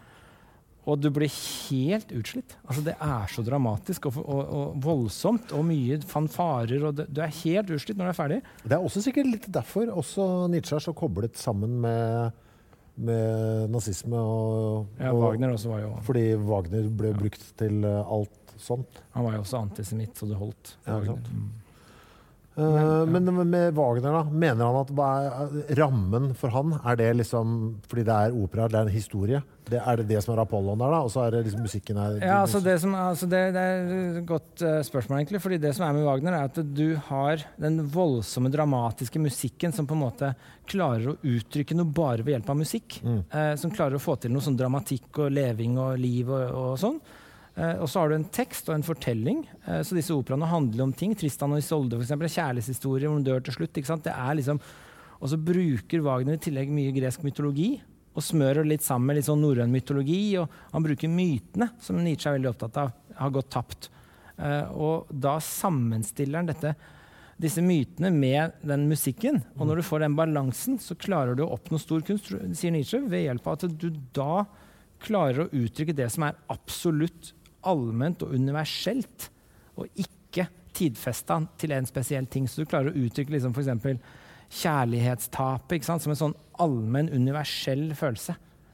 Og det det Nietzsche sier, tror jeg da, stor kunst. Det den der hvor du opphever det tidfestet individuelle til noe allment, universelt og tidløst. Og når du klarer det, så har du oppnådd stor kunst. Og det mener han at Wagner klarer, for eksempel. En perfekt balanse mellom Apollon og Dionysus. Men det skal komme fra musikken. Så skal ordene legges oppå. Du tror han sier helt eksplisitt på et tidspunkt. Musikken må komme først. Og da blir jeg selvfølgelig, som låtskriver, kjempeglad. Her. Du skal ikke tonesette tekst. Nei. Det skal du ikke gjøre. Du skal ha musikk, og så kan du legge noen ord oppå for å liksom dra den ene veien, men omvendt. Nei, takk. Så ordene skal på en måte si det som musikken på en måte uttrykker? Eller være tillegg til, eller, Og det det, når du disser opera på Facebook-sidene våre, Ja, jeg bare siterte Nietzsche. Ja, det jo det han klager på med operaen, at teksten har fått og så han likevel så glad i Wagner. Ja, men det en litt annen type opera. Jeg tror han klager på en annen type opera. Han vil ikke at teksten skal ta over. Ja. Han mener opera liksom kultur for folket. Da du snobb, ikke sant, når du sier det. Kan jeg lese litt sitatet? For dette var eneste gangen jeg lo da, mens jeg leste deg. Det et operahatt som... Og det ser jeg jo en stil som går igjen i boka, eller noe som går igjen i akkurat den boka her. At jeg tror den skrevet ganske lineært. Jeg tror ikke han har gått så mye for det. Du merker at han etter hvert så liksom, det går i sånn bølger. Han liksom skriver det, så blir det litt mer emosjoner på slutten av hvert kapittel. Så roer han seg ned igjen. Men så blir de kurvene med emosjoner blir høyere og høyere. Så skriver han seg sånn inn i et raseri. Han klarer liksom ikke stoppe seg selv når han først skal begynne på opera. Det helt unødvendig han egentlig å vide mer enn kanskje ett avsnitt. Så går det, skal jeg telle sider. Da det 8 sider med operahatt. Hvor det det eneste han driver med. Kan ta litt ting. Operans kultur. For denne kulturen har på dette området uttalt seg med en egenartet naivitet om hva den vil og erkjenner. det troverdig at denne fullstendige, utvendige operamusikken, som ikke i stand til å fremkalle noen andaktsfølelse, kunne bli mottatt og pleiet som om det var gjenfødelsen av all sann musikk? Han kaller det for en halvmusikalsk talemåte. Operaen det teoretiske menneskes, den kritiske legmanns, ikke kunstnerens fødsel. Ja. Og det på Apollon, ikke sant? Ja. Det kunstavmektige mennesket skaper seg her en kunstart nettopp gjennom å være prototypen på det ukunstneriske mennesket. Fordi den kunstavmektige ikke evner å skue noen visjon, tvinger han maskinisten og dekoratøren inn i sin tjeneste, for han ikke klarer å gripe kunstnerens sanne vesen. Liker ikke kulisser og sånt. Kanskje han hadde hatet at vi sitter her i Drammen Teater? Ja, antageligvis. Operans forutsetning en feilaktig tro angående den kunstneriske prosessen, og nærmere bestemt den idylliske troen at egentlig etter hvert menneske så sant det kan fornemme og oppleve kunstner. Og ja, der var han, da var han mot det igjen. Da synes han ikke at alle ikke kunstnere. Nei, altså alle i hvert fall ikke de gode kunstnerne da. Nei, ikke sant? Ja. Jeg tar en til, jeg. Enhver om opera, altså. Enhver som ville være i stand til å bedømme dette våset opp mot den sanne naturs fryktelige alvor, og til å sammenligne det med de egentlige urscenene i menneskehetens begynnelse, ville med kvalme rope tilbake, vekk med fantomet! Hvilke safter ernærer dette parasittiske operavesen seg av, om ikke den sanne kunstens safter?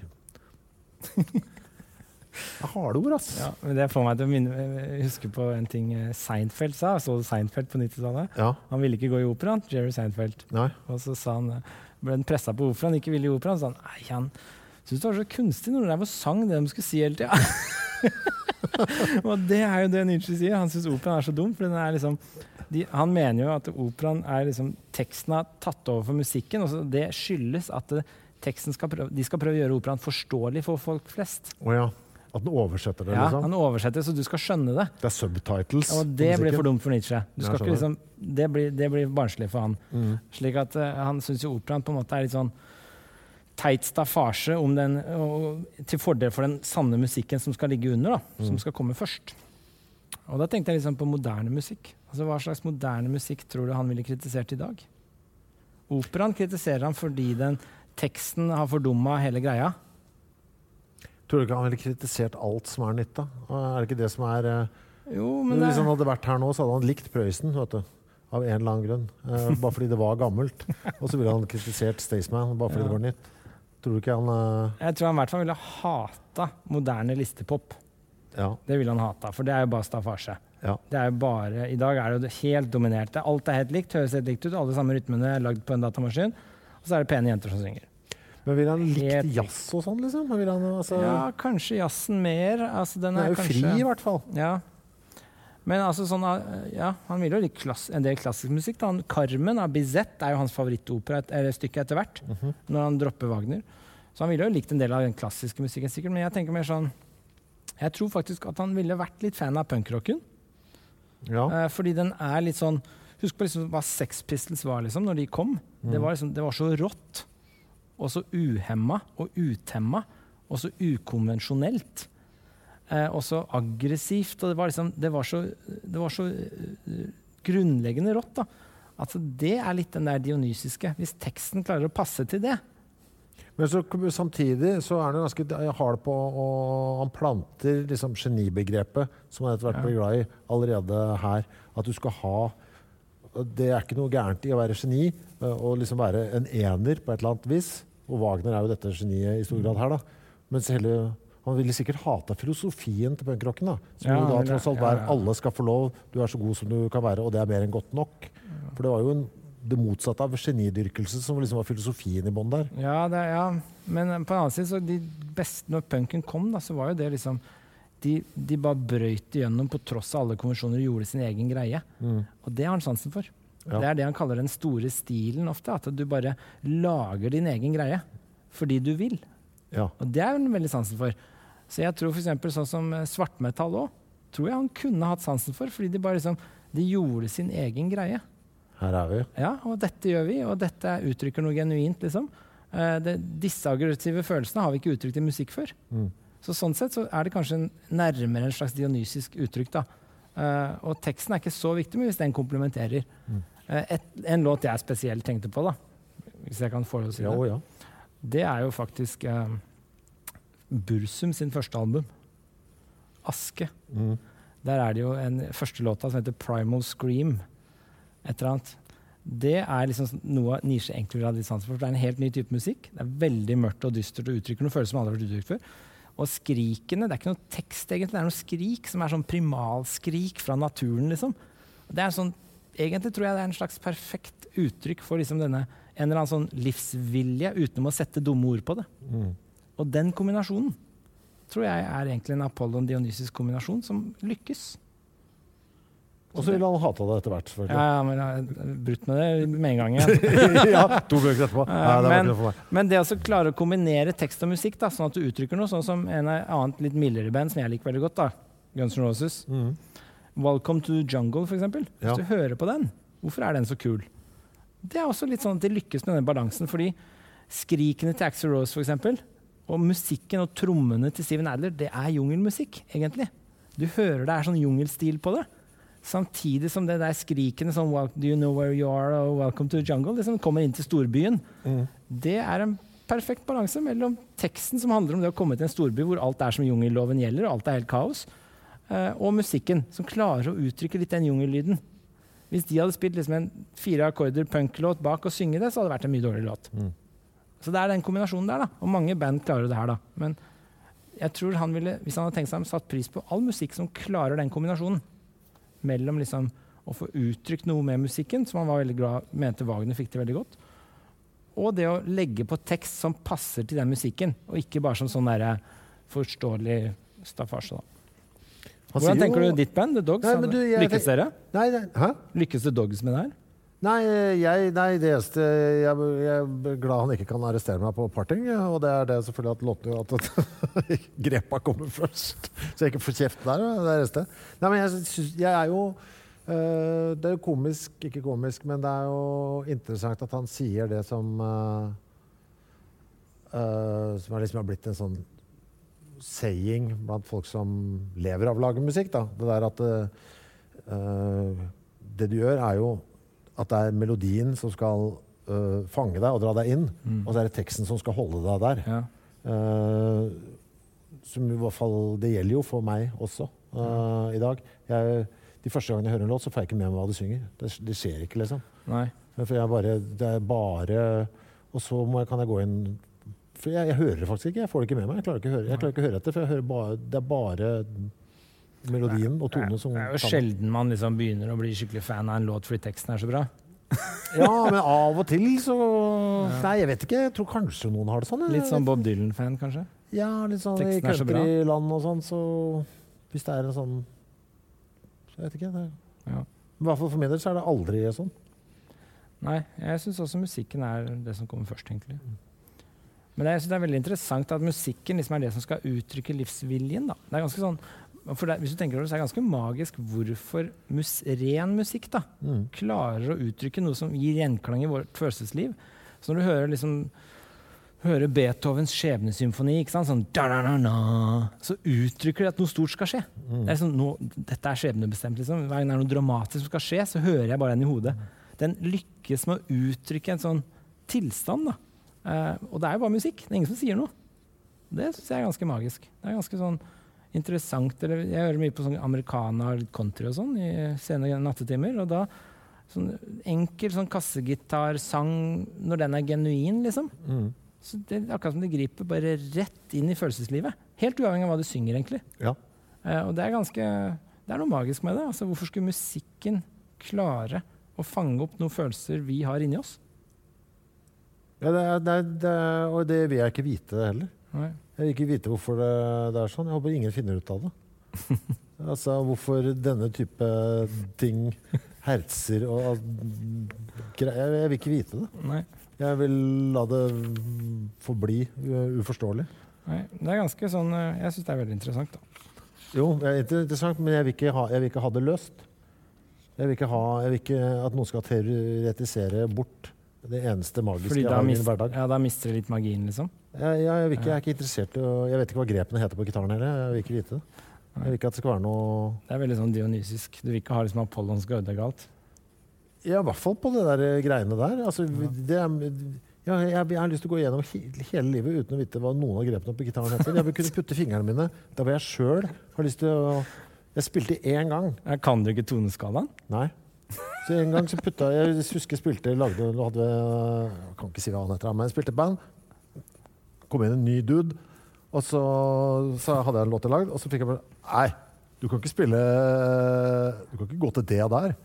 Jo, men jeg gjorde jo akkurat det, du så jo det. Nå flyttet jeg fingrene bort hit. Hvis det det, liksom. Ja, men det går ikke. Du kan ikke spille det. Men, jo, men jeg gjorde det jo akkurat. Du kan ikke si at det var jo det jeg gjorde. Jo, det kan jeg. Nei, for da det var en sånn teori i bånd på at sånn skal det ikke være. Ass. Dette fint. Jeg liker å putte fingrene. Og den lyden var fin. Ja. Og så må jeg skrive ned på mitt eget veldig klønete system. Eller kanskje si det. Snakke. 4. strengen, fingeren mellom den prikken og den, og så leser jeg inn det på notatet. Da holder du det litt sånn basic, da. Det jo kult, det. Altså, eller det bør ikke være så basic sånn enkelt, men du holder det helt der hvor der det på sitt råeste. Du vil ikke at teori skal ødelegge noe. Jeg vil ikke ha noen regler kastet oppi. Jeg må ha et eller annet sted hvor jeg får lov til å bare holde på uten at noen bestemmer noe. Ja. At det ikke ligger noe sånn... Det veldig punkrock, da. Det I hvert fall... Anarki, liksom. Ja, det holder I hvert fall gøy. Musikalsk anarki. Det veldig nietzscheansk. Altså, da skal det komme fra deg, fordi du vil det, og dine drifter sier det, og du bare trumfer igjennom, til tross for hva andre sier. Da har du egentlig lykkes med den litt sånn skapende, og hvis du I tillegg klarer å uttrykke noe universelt og genuint om livet og mennesker, liksom, altså få frem livsviljen der, så har du stor kunst. Takk for det. Ja, det målsetning. Ja, men jeg tilfører litt Apollon av og til, for å liksom holde meg... Eller kanskje jeg ikke gjør det egentlig. Nå strekker jeg kanskje strikken langt. For av og til man har jo, fordi jeg jo lat, ikke sant? For det gøyeste jeg vet jo å spille noe greier, og så nynne oppå. Det liksom for en melodi som passer oppå hva enn jeg holder på med. Og så latskapen gjør at hendene ofte begynner på samme sted.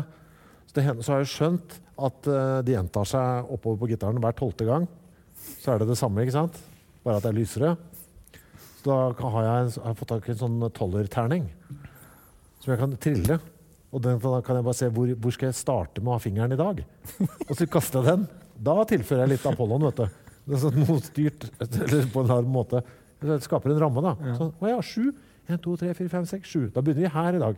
Og så det ikke lov til å begynne der, og så lager jeg noe derfra. Men hva det som driver deg egentlig? Altså, når du setter deg ned og skal lage, så kaster du terningen, så begynner du på en tone. Ja, og så det bare å flytte fingrene litt rundt. Men har du en idé på forhånd, eller kommer den underveis? Jeg har ingen idé, nei, jeg klarer ikke. Nei, for det vet jeg ikke. Hvis jeg har en melodi I hodet, så kan ikke jeg bruke den til noen ting. Det går ikke, for jeg kan ikke omsette. Men har du en idé om hvilke følelser du skal uttrykke, som I dag så sint? Nei, jeg setter meg aldri ned for å lage en låt.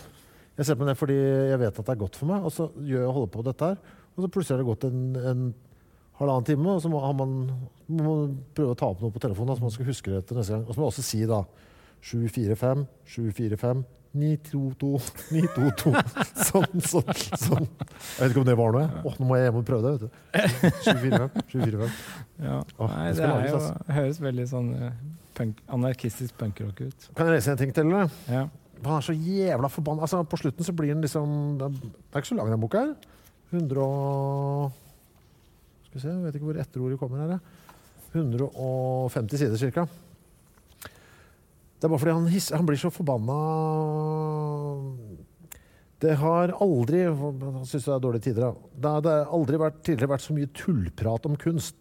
Aldri har kunsten stått lavere I kurs.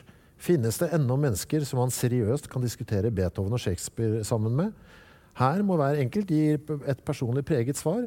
Uansett vil svaret avsløre hvordan man forestiller seg at dannelse, forutsett at spørsmålet overhodet oppfattes som relevant, og man ikke allerede har forstummet av overraskelse. Han mener jo at det totalt forfall I hvert fall, på dette tidspunktet. Ja, men jeg tror han mener at det har vært kulturelt forfall siden Sokrates. Ja. Og det da type 400 år før vår tidsregning. Og Wagner håpet. Ja, så de siste 2400 årene har det bare gått nedover. Ja. Jeg vil tro han kanskje hadde litt sånn håp i renessansen på 1400-tallet. Gikk det litt opp, hvor de gjenfant litt av de greske idealene. Men annet enn det så har det gått nedover hele veien, så vidt jeg kan se. Og så er det Wagner han setter sin tillit til foreløpig. Da. Det dropper han senere. Men han har ikke noe tro på den kulturen han lever i. Nei. Han synes ingen... og noe av det som plager han er det tidfestede. Han synes alle er veldig sånn bare fanget i sin tid og gjør bare det som skjer der og da. Og hever ikke blikket, jeg ser ikke det store bildet. Så det er litt sånn klassisk filosofisk klage da, om at ingen liksom ser det store bildet. Og det er jo det han er opptatt av, at kunsten skal liksom klare å fange dette helhetsbildet og ramme det inn. Da. Mytene blant annet bruker han jo til det. Mytene er det som kan ramme inn og gi en fortelling om helheten, som vitenskapen aldri klarer. Ja, for det er det jeg oppfatter, at han føler at verden står mellom at vitenskapen gjør verden for lite mystisk. Religionen er for dum. Vi trenger noen som kan fylle tomrommet. Og dette er kunstens store oppgave. Vi må inn og fylle dette for... Vi kan ikke holde på med noe som ikke er noe flott, som bare er kalkulert, vitenskapen, og religion som bare er idioti. Jeg tror det er helt riktig. At kunsten er det som berettiger livet og eksistensen. Det er den mellomposisjonen. Men i tillegg så er det det som runder av vitenskapen, så man snakker om vitenskapen som en sånn sirkel som biter seg selv i halen til slutt. For når du bruker den vitenskapelige metoden, sånn argumentasjon, rasjonell argumentasjon, setter opp en hypotese, prøver å falsifisere den, når du bruker alle disse klassiske metodene, så til slutt så bruker du det på deg selv. Ikke sant? Du bruker det på vitenskapen selv. Er vitenskapen vitenskapelig, for eksempel? Og da mener jeg at da klarer du ikke å løse det lenger. Fordi da undergraver du egentlig bare deg selv, når du begynner med det. Så han mener egentlig at kunsten er redningen, og den store kunsten bruker mytene og de litt det som mange tenker på i dag som arketyper, disse generelle, universelle typene som kan gjenskapes og gjenbrukes og fortelle det samme på nytt om og om igjen. Disse mener han må til i en god kultur for å ramme det inn, for å runde av vitenskapen. Sånn at han mener ikke at vitenskapen ikke skal drive med kreftforskning. Jeg tror ikke det er det han sier. Han sier bare at vitenskapen er ikke altomfattende. Det er bare én aktivitet vi driver med. Og så må vi ha kunsten som en sånn altomfattende aktivitet, og det er den som berettiger at vi i det hele tatt holder på. Og vitenskapen springer ut av kunsten, så vidt han ser det, ikke sant? Det er når Apollon tar over. Den kommer fra liksom, Sokrates og nedover. Fra egentlig det er bare en form for kunst det også, da. Sa han noe inni der, eller husker jeg feil? Og han nesten sammenlignet liksom, gudebegrepet og kreativiteten. Så Gud er jo liksom noe som skaper noe og har lagd og er litt mystisk og sånn, og kreativiteten er egentlig det samme. Altså, det er noe litt mystisk vi ikke helt kan forklare, men som lager noe. Husker jeg ikke. Nei. Når vi husker på hva kunst kommer av, da, det er ganske interessant. Ordet kunst, det kommer jo av det å liksom kunne noe. Kunsten å lage mat, kunsten å kommersere. Det kommer av et gammelt gresk begrep som heter techne, som er det samme som teknologi kommer av. Og det handler om det å kunne noe. Så hvis du hadde techne, så hadde du disse skillsa som krevdes for å kunne noe. Du klarte å lage noe, for eksempel, og du visste hvorfor du lagde det, og hvorfor du gjorde det du gjorde når du gjorde det i lageprosessen. Da hadde du techne. Det var en dyd, en evne vi hadde. Noen kunne tilegne seg. Og det var en sånn flott ting, da. Det er noe som karakteriserer mennesket, egentlig. At vi har denne evnen til techne som andre dyr ikke har. Så dyr kan gjøre ting, men de skjønner ikke ordentlig hvorfor de gjør alt de gjør. De bare gjør det mer instinktivt. Mens vi har i tillegg evnen til å liksom bygge og gjøre ting, så kan vi forstå hvorfor og prinsippene bak. Og det er techne. Og det er det kunstbegrepet kommer fra, da. Det gikk fra techne til romerske ars, som ble til art. Som er kunst, da. Og det handler om kunden. Og du finner igjen i begrep som kunsten å kommersere, kunsten å lage podcast, kunsten å spille i band. Det handler om noe du kan. Og så kan du være god på det, ikke sant? Og så er jo dagens kunst er jo frigjort, da, sånn moderne, sånn, den fine kunsten, altså sånn i gallerier og sånn i dag, den er jo frigjort fra det håndverket som krevdes for sånne ting, da, så den har liksom beveget seg litt videre. Men det var liksom det kunst kommer av. Hva hadde han syntes om det? Ja. Hva hadde han syntes om det? Jeg tror han hadde hatet moderne kunst. Han hadde likt det kom? Det er veldig tidfestet, vet du, moderne kunst. Det er veldig sånn, går du på galleri med moderne kunst i dag, så er det veldig sånn opptatt av naturkatastrofen. Det er veldig sånn lokalt. Ja. Og kunstnerne er veldig opptatt av seg selv. De uttrykker noe de opplevde og følte på et eller annet tidspunkt.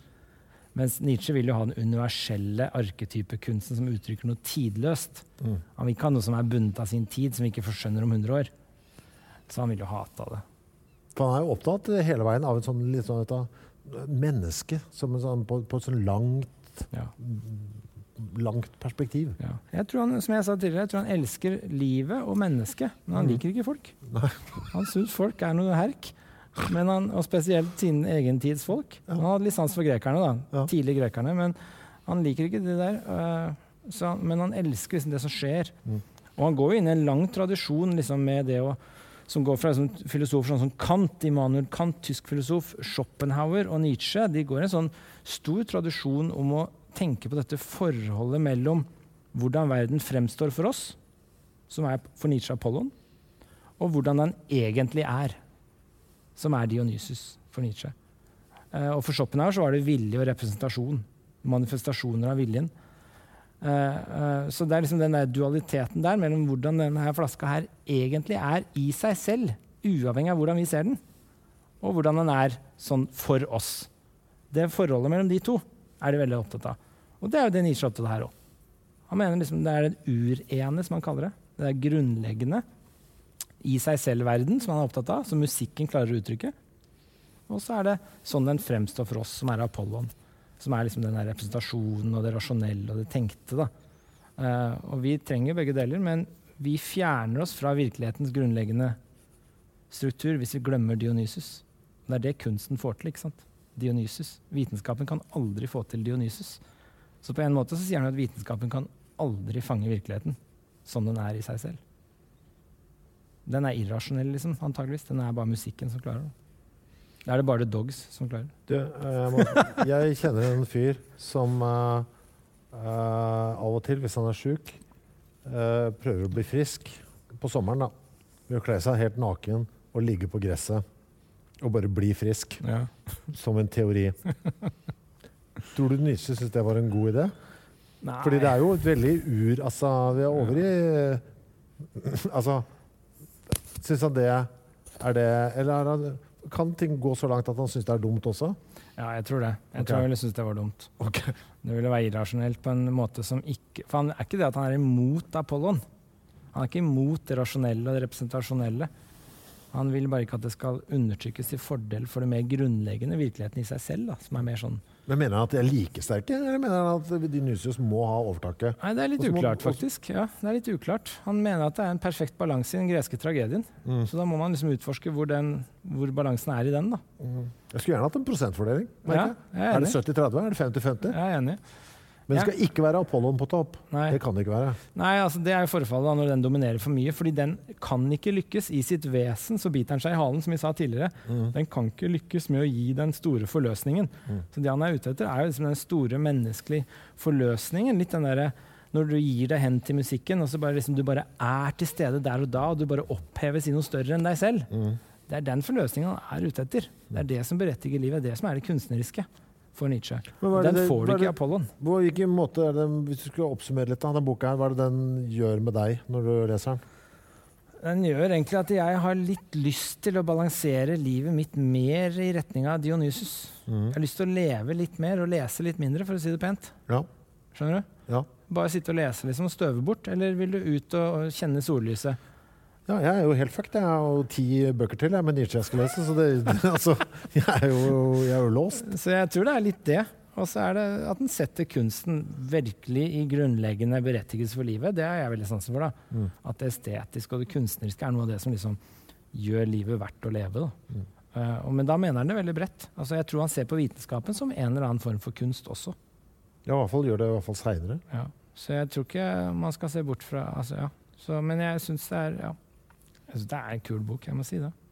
Jeg datt rett ned i den der confirmation bias-fella, så jeg bare tok alt som jeg kunne ta til min egen fordel, og gjorde det. Tenkte jeg, så skal jeg skal ikke forandre på noe. Han har jo, han disser jo, altså han har, jeg vet ikke hvor mye tid vi har nå, men jeg skal bare... Han sier her for eksempel, da, så snakker han om det moderne mennesket. Det synes jeg var veldig gøy, da. For her føler jeg meg litt sånn truffet litt, da. Ja. Det moderne mennesket, så sier han Det moderne mennesket forblir allikevel den evig hungrende kritikeren uten lyst og kraft. Det alexandrinske mennesket, det liksom det Apollon da, som i grunnen bibliotekar og korrekturleser og mister syn i alt bokstøvet og alle trykkfeilene. Og det liksom det jeg ser for meg, den der stusslig grå musa som mister syn i bokstøv og trykkfeil. Har liksom ikke levd noen ting, har ikke vært på fest liksom. Og det liksom, ja, jo eldre man blir, jo mer kjenner man seg jo litt som den nå. Ja. Men det var mer drifter og driv når du var 15, ikke sant? Men det er det som liksom gjør, for denne her ikke en lettlest bok, ass. Det ingen som hører på. Nei, det kanskje en av de tyngste, fordi det så mye referanser. Ja, men så det som fint med han, at han så infam, da, sånn som han der. Så de som liksom sitter i den saksa som du beskrev der, de føler seg jo truffet. Det får man liksom glede av. Da. Jeg ser for meg at han ser for seg et helt spesifikt menneske. Vet du hva? Ja, nå skal jeg ha Tom på regnskap, få denne midt i trynet. Så har han skrevet liksom. Og i den neste boka vi skal se på, som handler om dannelse og skole og utdanning. Ja. Og i den tredje så går han jo løs på enkeltpersoner. Noe så alvorlig også. Og han der som han går løs på i den tredje boka, som vi skal komme til, han døde et par måneder etterpå. Ja. Og han hadde jo lest det, og Nietzsche sier etter en brev at han fikk litt dårlig samvittighet. Han håpet det ikke skyldtes hans essay. Det kan faktisk godt hende gjorde. Fordi det noe det slemmeste av seg. Ja, han slaktes. Ja. Så ja. Men en ting til, bare. Ja. Vi skal holde på til kveld, skal vi ikke da? Jo. Ingen tidsbegrensning. For det litt det om myter, som han sier. Altså, det litt interessant. Han taler direkte til vår samtid og ting som foregår nå, et par steder i boka. Ja. Og det litt når han snakker om hva som utgjør en sterk kultur, for eksempel. Og han disser på en måte den kulturen, han disser det kosmopolitiske, det abstrakte, apollonske mennesket som bare ser på hverandre som et menneske på jorda, liksom. Han disser det litt sånn, det globale egentlig, indirekte et par steder her. Og spesielt når kulturen går i retning av Apollon, og alt blir rasjonelt og vitenskapelig, så mister vi mytene og det fortellende, det mytiske som bare liksom fabler om hvordan ting henger sammen. Når det glipper til fordel for det vitenskapelige, så mener han at da får du en svak kultur, fordi du får ikke de der holdepunktene som vi kan identifisere oss med. Og det jo rett i moderne identitetspolitikk og krangling. Det veldig mye fokus på høyre-venstre, på liksom konservative, liberale, alle driver med sånn identitetspolitikk. De setter seg selv i sånne båser som sånn jeg, og derfor må jeg gjøre sånn. Og antiglobalistene i dag, da, som klager på at liksom alt blir globalt til fordel for det lokale, men at vi mennesker trenger lokale kulturer for å liksom bygge en sterk identitet. Og et par steder Nietzsche veldig der, altså. Og da ser du litt den der høyre-menneske Nietzsche, litt på høyresiden i politikken. Du ser han litt et par steder når han sier at vi må ha en sterk kultur som identifiserer oss med noen mytiske skikkelser og sånn, for å liksom klare å ha den store livskraften, da. Og hvis alt bare blir abstrakt og generelt i et vitenskapelig perspektiv, så mister vi litt den livskraften til å leve videre. Og det kommer tilbake til det estetiske, altså mytene og kunsten som gir oss denne livskraften, energien ved å se noe universelt som vi identifiserer oss med. Men på den annen side så det litt sånn... For han vil at tyskere skal ha noe felles? Ja, han snakker litt om tyskerne, men det dropper han fort i neste bøkene. Han ikke så opptatt av tysk, egentlig. Det veldig dårlig med Tyskland. Han disser tyskerne, egentlig. Men han mener at en sterk kultur, sånn som den gamle greske, da, som var for han et ideal, den gamle greske kulturen rundt Aten, sånn 300-400 år før vår tidsregning, det var liksom høydere for han. Og det skyldtes at de hadde sin egen mytologi, som de jobbet med og forstod ting ut ifra. De hadde liksom sin egen sterke lokale identitet, da. Samtidig som den store kunsten der, den fanget noe universelt og tidløst for mennesket. Men den var liksom forankret i en bestemt myte, for eksempel. I bestemte myter. Og når vitenskapen tar over, så forsvinner mytene, fordi de jo ikke vitenskapelig begrunnet. Da forsvinner mytene, og da frykter han at mye av kulturen forsvinner. Fordi det blir bare liksom mennesker med noen vitenskapelige perspektiver. Da får de ikke den lokale kulturen som en styrke. Så det noe av det han frykter. Så på en side så ser du han litt sånn høyre radikal nesten, litt sånn kulturkonservativ. Det bør ikke være høyre radikal forresten, det kan være kulturkonservativ. Men på den annen side så mener han jo at det det som skaper det universelle, gode, store kunsten. Som tidløs. Og på tvers av alle kulturer og alt. Så han ganske sånn interessant akkurat der, da. Men han går rett i kjernen på det folk krangler om i dag. Med det. Han sier for eksempel, uten myte mister enhver kultur sin sunne, skapende naturkraft. Hva tror du han synes om QAnon-myten da? Hva det for noe? QAnon-myten. Jeg har ikke fått med. Det det radikale, de kuene på t-skjorta. Ja. Jeg har ikke skjønt hva det Han var jo litt sånn QAnon, han sjamanen som stod der. Det jo bygd en flott shabby mytologi rundt Jeg har ikke helt skjønt hva det ja. Men vi vil nødig promotere den. Vi skal ikke gå inn i Men altså, han hadde jo hatt mye å si om hvordan vi holder på i dag da. Men jeg tror kanskje ikke han ville likt sånne ting da, jo ofte bare en sammensurum av masse rart. Ja, men det jo menneskets helt åpenbare ønske om å bygge et eller annet utenfor seg selv da, så du kan liksom føle en tilknytning til da. Det ligger jo da tydeligvis en eller annen, vet du, jeg må bare lage noe utenfor meg selv som jeg kan forholde meg til, som en slags men jeg tror det handler om å lage en ramme da, som du kan identifisere deg med. Det det handler om. Og når alt da blir abstrakt, vitenskapelig og globalt, så mangler du en ramme som du kan identifisere deg med. Jeg tror ikke ingen mennesker klarer å identifisere seg som verdensborger, først og fremst. Du liksom fra Oslo, ikke sant? Du ikke fra verden. Så du må ha en lokal tilhørighet før du kan utvide og gå globalt. Og jeg tror det han ville sagt da. Og det jeg litt enig i faktisk. Altså, du må ha har du vitenskapen litt på sin side også. Det jo noe med at man egentlig, det ikke noe sånn som rundt 200 mennesker da, vi klarer på en måte å forholde oss til. Men det sånn vi har utviklet. Ja, altså det mennesket. Så med en gang vi glipper over, altså en klynge på 200 mennesker, vil klare å oppføre seg ganske bra med hverandre. Men det jo omtrent cirka der det maks. For da, etter det så vil noen dette utenfor mengdebegrepet og bli de. Og du klarer ikke å ha samme sympati med noen du ikke kjenner som bor langt unna, ikke sant? Som du har med de du kjenner nærme. Og det sånne menneskelige egenskaper, og det tror jeg han liksom advarer litt mot ved å droppe myter. Så jeg tror han ville klagd for eksempel på at Norge, at vi ikke spiller, at vi ikke liksom, eller at vi har forkastet i såpass stor grad norrøn mytologi for eksempel. Det vil han se på som en nederlag, tror jeg. Kulturelt forfall. At vi har gått mot den mer globale kristendommen, for eksempel. Så når vikingene tvangskristna Norge, 1000-tallet, så tror jeg han ville sett på det som et forfall. Men så han har vært ganske tydelig på at det ikke en religion. Vi må forholde oss til det som mytologi. Ja, det myter han snakker om. Han synes religion blir dumt. Ja, og det blir enda verre på mer og mer etter hvert. Han blir sintere og sintere på religion. Men mytene, disse fortellingene som på en måte representerer noe universelt, som vi kan tolke om igjen og ha nye perspektiver på, som sånne arketyper da. Det tror jeg han det sier han jo da, at enhver kultur mister en sunne skapende naturkraft uten de. Du klarer ikke å skape noe universelt, noe bra, noe godt, hvis du ikke har disse arketypene og mytene å forholde deg til. Det synes jeg veldig interessant da. Det noe i det liksom. For jeg klarer ikke helt å identifisere meg med liksom Vormsund, hvor jeg vokste opp, men jeg klarer ikke å identifisere meg med verden heller. Nei. Jeg må ha liksom spennet.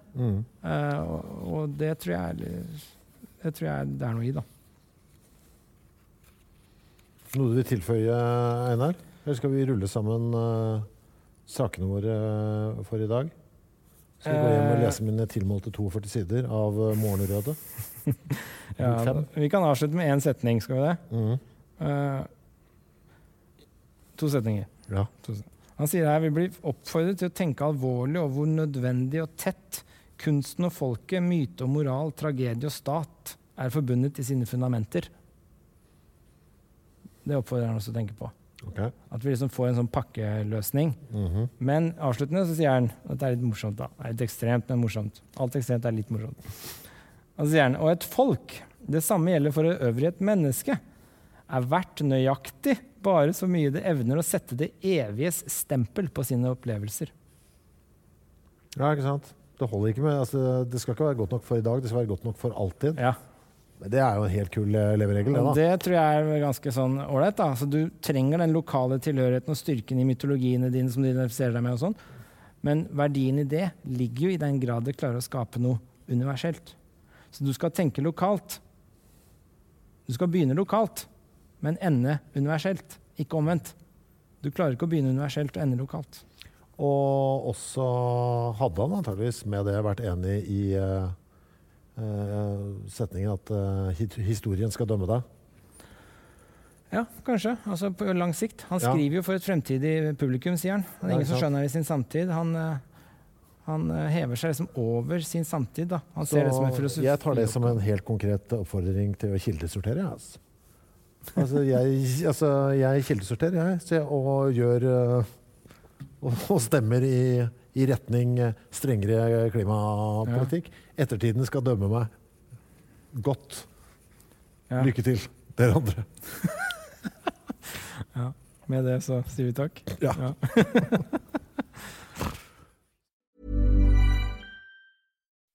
When you make decisions for your company, you look for the no-brainers. If you have a lot of mailing to do, Stamps.com is the ultimate no-brainer. Use the Stamps.com mobile app to mail everything you need to keep your business running with up to 89% off USPS and UPS. Make the same no-brainer decision as over 1 million other businesses with Stamps.com. Use code PROGRAM for a special offer. That's Stamps.com, code PROGRAM.